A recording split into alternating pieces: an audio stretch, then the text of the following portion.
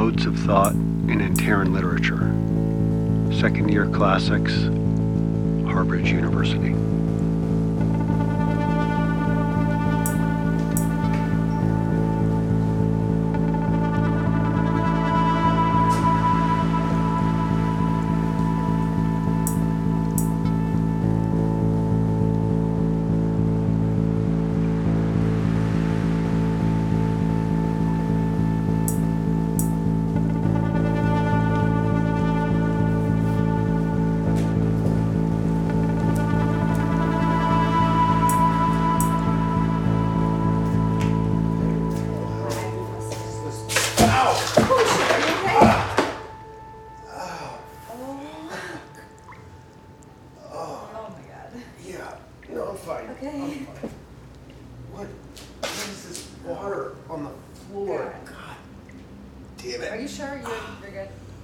No, I'm okay. I tweaked my back. I'm gonna go grab some aspirin from my office, because if I throw my back out, it's gonna be a fucking nightmare. Yeah. Will you call maintenance and see what the fuck is going on? Oh yeah, definitely. Yeah, see if they can send somebody over to mop this up and maybe find out what's leaking. I don't know. It's weird.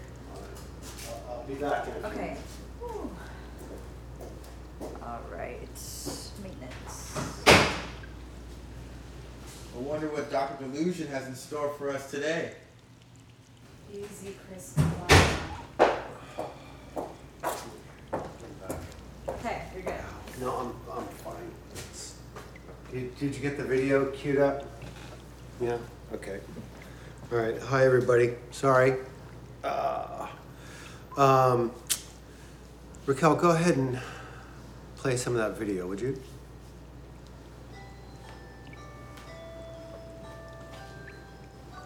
Does anybody recognize this? It's credited by cinephiles as the first horror film ever made.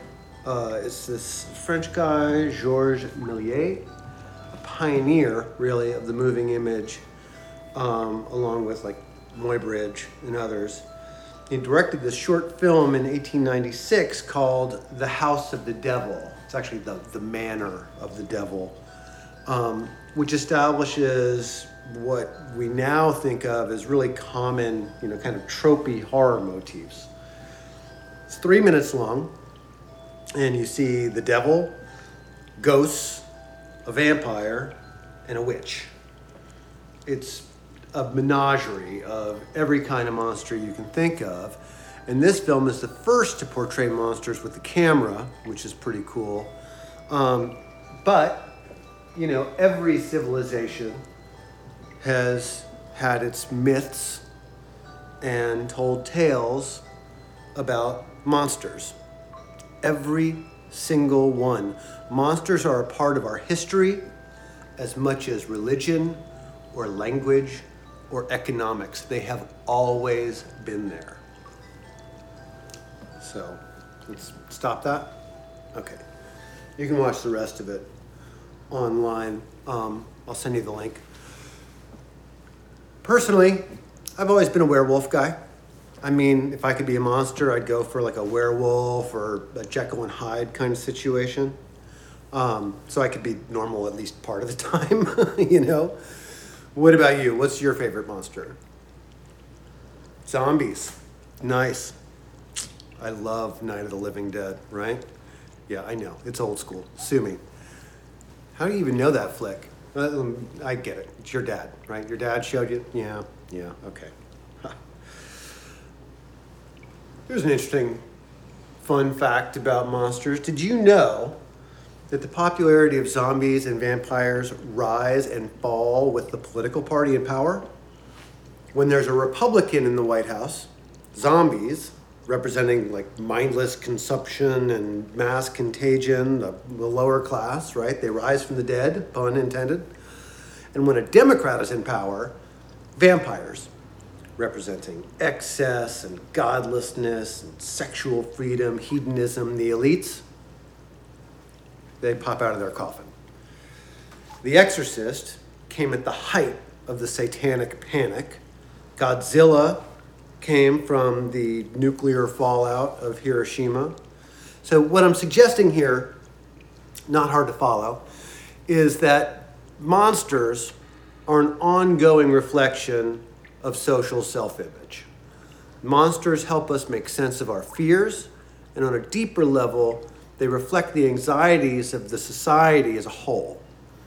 Which brings me to today's topic: who are the monsters of Antera, and what can we glean about the Antaran civilization from those monsters?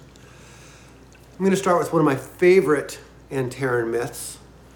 Raquel, can you show us that slide, please?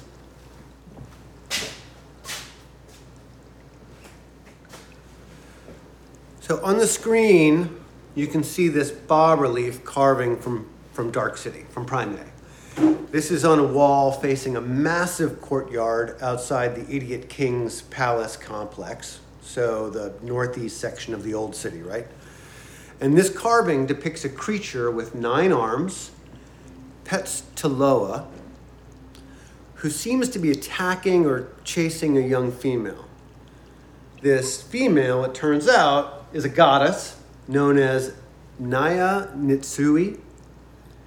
The story goes that Naya Nitsui was the most beautiful of the goddesses, so much so that all the gods, both male and female, lusted after her, which created chaos in the Valley of the Gods. But Naya Nitsui had the good or bad luck to fall in love with an ordinary mortal. And the gods and goddesses were furious.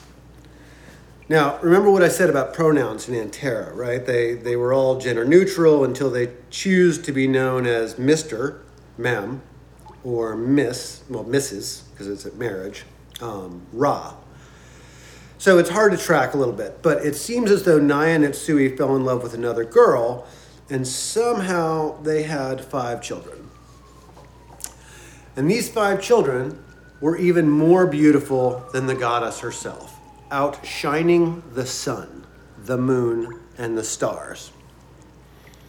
But as punishment for marrying outside of the immortals, the other gods, her jealous suitors, right, they drugged her, and they tore her daughters limb from limb. And the girls cried out to their mother, but she could not hear them, so deep was she sleeping, almost like death. And when she woke up covered in blood, that was not the blood of her body, but her blood nonetheless. She wished for the eternal darkness of death to swallow her whole, for she knew that her children had suffered greatly. So the gods killed all her children. This is brutal, right? Ra Tafani continues, quote, Naya Nitsui was consumed by an intense desire to bring her daughters back. She sacrificed animals, but the gods did not listen. She sacrificed humans, praying to her father, thousand-eyed Ikopa, that she could rebirth at least one daughter of the 5. Her father, I guess satiated by gobbling up the souls of the sacrificed, granted her wish, for he still had love for his beautiful daughter. He admonished her, of all the gods and goddesses, was there not one that she could have chosen? Then she would not have doomed herself to a life of suffering, as even one daughter would still mean that 4 were missing. In a rage, Naya Nitsui gathered the limbs of her children and stitched them together, vowing that all of her daughters would live again as one. And with the dark power of her sorrow, she created Petstaloa, a 10-legged, 9-armed monster who howls endlessly with the pain of a child betrayed by her mother and her gods. Yeah, and what happens next? Any guesses? Yeah, Petstaloa turns on Naya Nitsui and tears her to pieces, devours her creator, and takes her power. Why 9 arms? Well, we'll come back to this, but one of the arms turned into a snake and slithered away. Crawled off the edge of the world, according to Ra Tafani.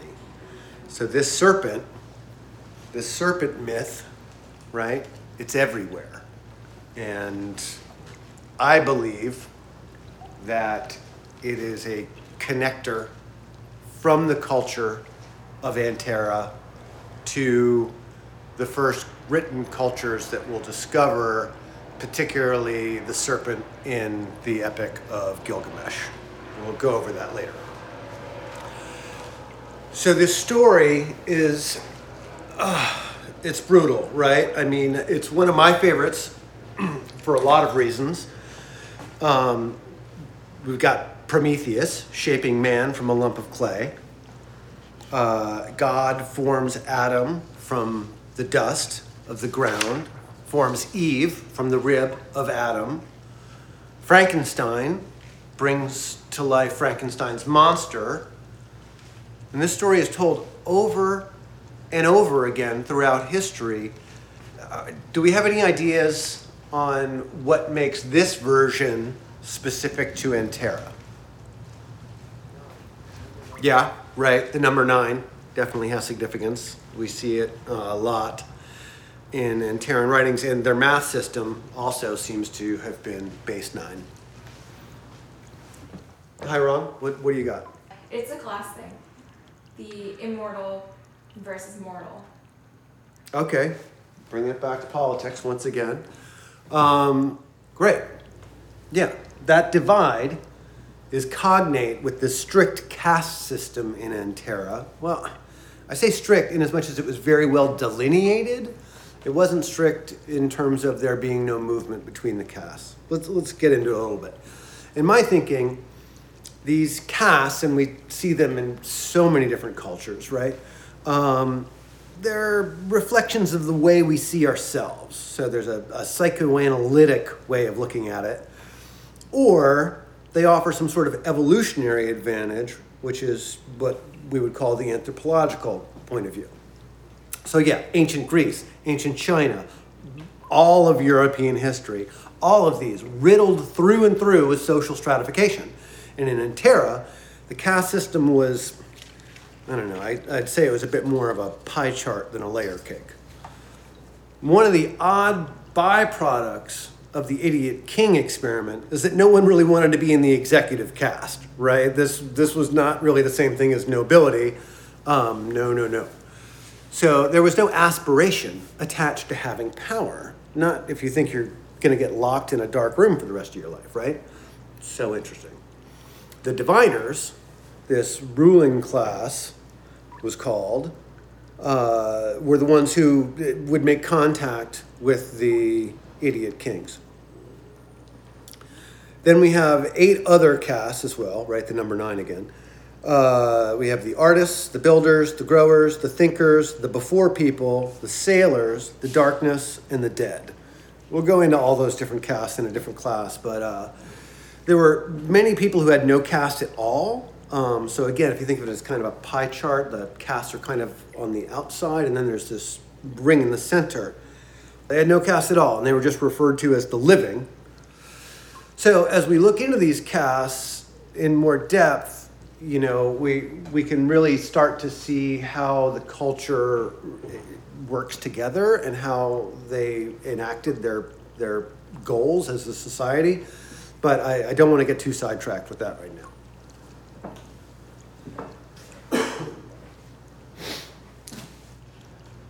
Does anybody else hear that?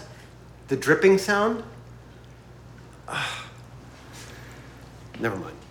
In this story, even the immortals can die. And it's actually the only myth out of the 9,729 that we've logged so far in which that happens. An immortal being dies. I think that focusing on that begs this question. What does it mean to kill an immortal? So if the monster is humanity removed, right? Created by a goddess in mindless grief, without thought to the consequences to the world, to her family, to herself, then the goddess herself stands for a human aspiration, a higher purpose, a sort of goal state. And in this case, I suggest that Naya Netsui stood for parentage in the larger sense, creating a core family group that put love and nurture of kin above the state. So what changed in society that the very idea needed to be removed? Something's churning beneath the surface here in Antaran culture, and it's leading us towards the Second Empire, right? Something happened where we have a culture that had envisioned itself as a group that was collected under this concept of not knowing and accepting each other's ignorance and building strength from that openness, that tolerance, towards a mini collectivization based around the family. That ideology is pushing against this emotional truth that we care about those we know more than we care about society at large. So there is going to be a friction as the culture grew, as the population grew, as the economics and the politics expanded. But in resurrecting her daughters, Naya Netsui also resurrected their horror and their pain, which corrupts them into a form that eventually destroys the mother who was willing to sacrifice everything to get them back. So in this myth, it seems like the ideology about the state, that we should value everyone over an individual or over a family, wins. I'm sorry, that is just so distracting. That sound. Look, let's just call it, all right? And Raquel, can you hang out for a sec? I'll be right back.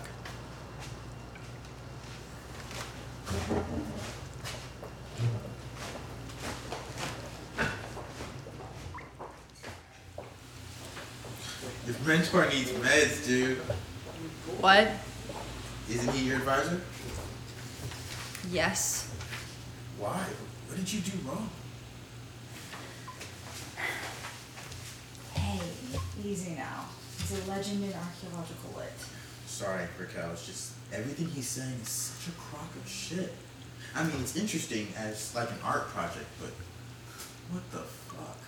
There's no way to prove anything he's telling us. Have you seen this Discord group?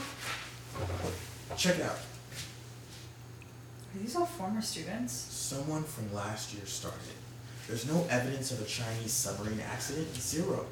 Beijing University has nothing on its website. No faculty listed, no papers published, nothing. You think I don't know that? Jesus. Sophomores. Yes, I know how to use the internet, Chris. But do you really think it's a good idea to trust a government that's got a well-documented history of truth-bending and evidence tampering? Clearly, the Chinese military scrubbed everything. They want to control this. Evidence of the oldest human society? That's like winning the propaganda lottery, dude. They're not going to give that up. Whatever you say, Raquel. But if you can find a single shred of evidence, and I mean besides the Photoshop pictures he keeps showing us, hit me up. Yeah, you'll be the first person I choose to call, Chris. I'm just saying, he's batshit, and if he didn't have tenure, he'd be in a padded room. You know it's in his contract he can teach one class of his choosing, right? So he invents this whole fucking weird performance, and it's amazing, like watching a circus act on acid. But you should consider finding a new advisor if you want your thesis to actually mean something. Thanks for the mansplain. I'm a grad student in archaeolinguistics, Chris. I can make my own decisions. Sure. Do me a favor. Show up to class, earn your credit, and move on like everyone else. We done here? Because I'm busy.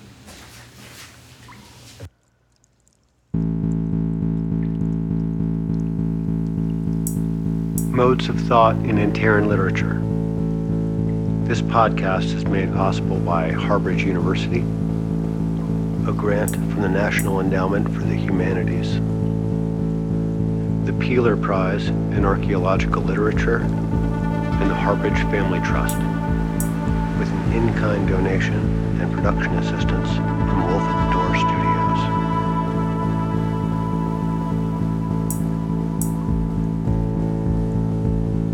For more information and a reading list, please visit modesofthoughtpodcast.com.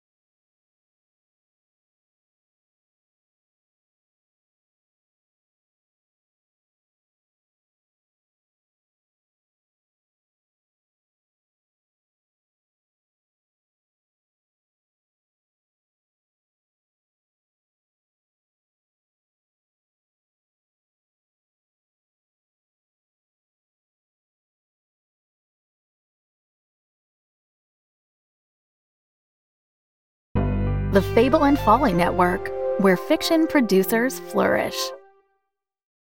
In June of 2020, an amateur podcaster disappeared from the Carson National Forest while searching for the legendary Finn treasure. But he was adamant that he was onto something big. He was obsessed. He showed her some hand-drawn map to a treasure out in northern New Mexico. The Subjective Truth is part treasure hunt, part paranormal docudrama. Starring Addison Peacock as Graham Anderson. Back at home, I placed the box on the counter, and I just stared at it for a while. You'd never be able to guess its social impact on the human race by looking at its simplistic design. UFOs, ghosts, reincarnation, and liars. This is The Subjective Truth. Subscribe now. Listen wherever you get your podcasts.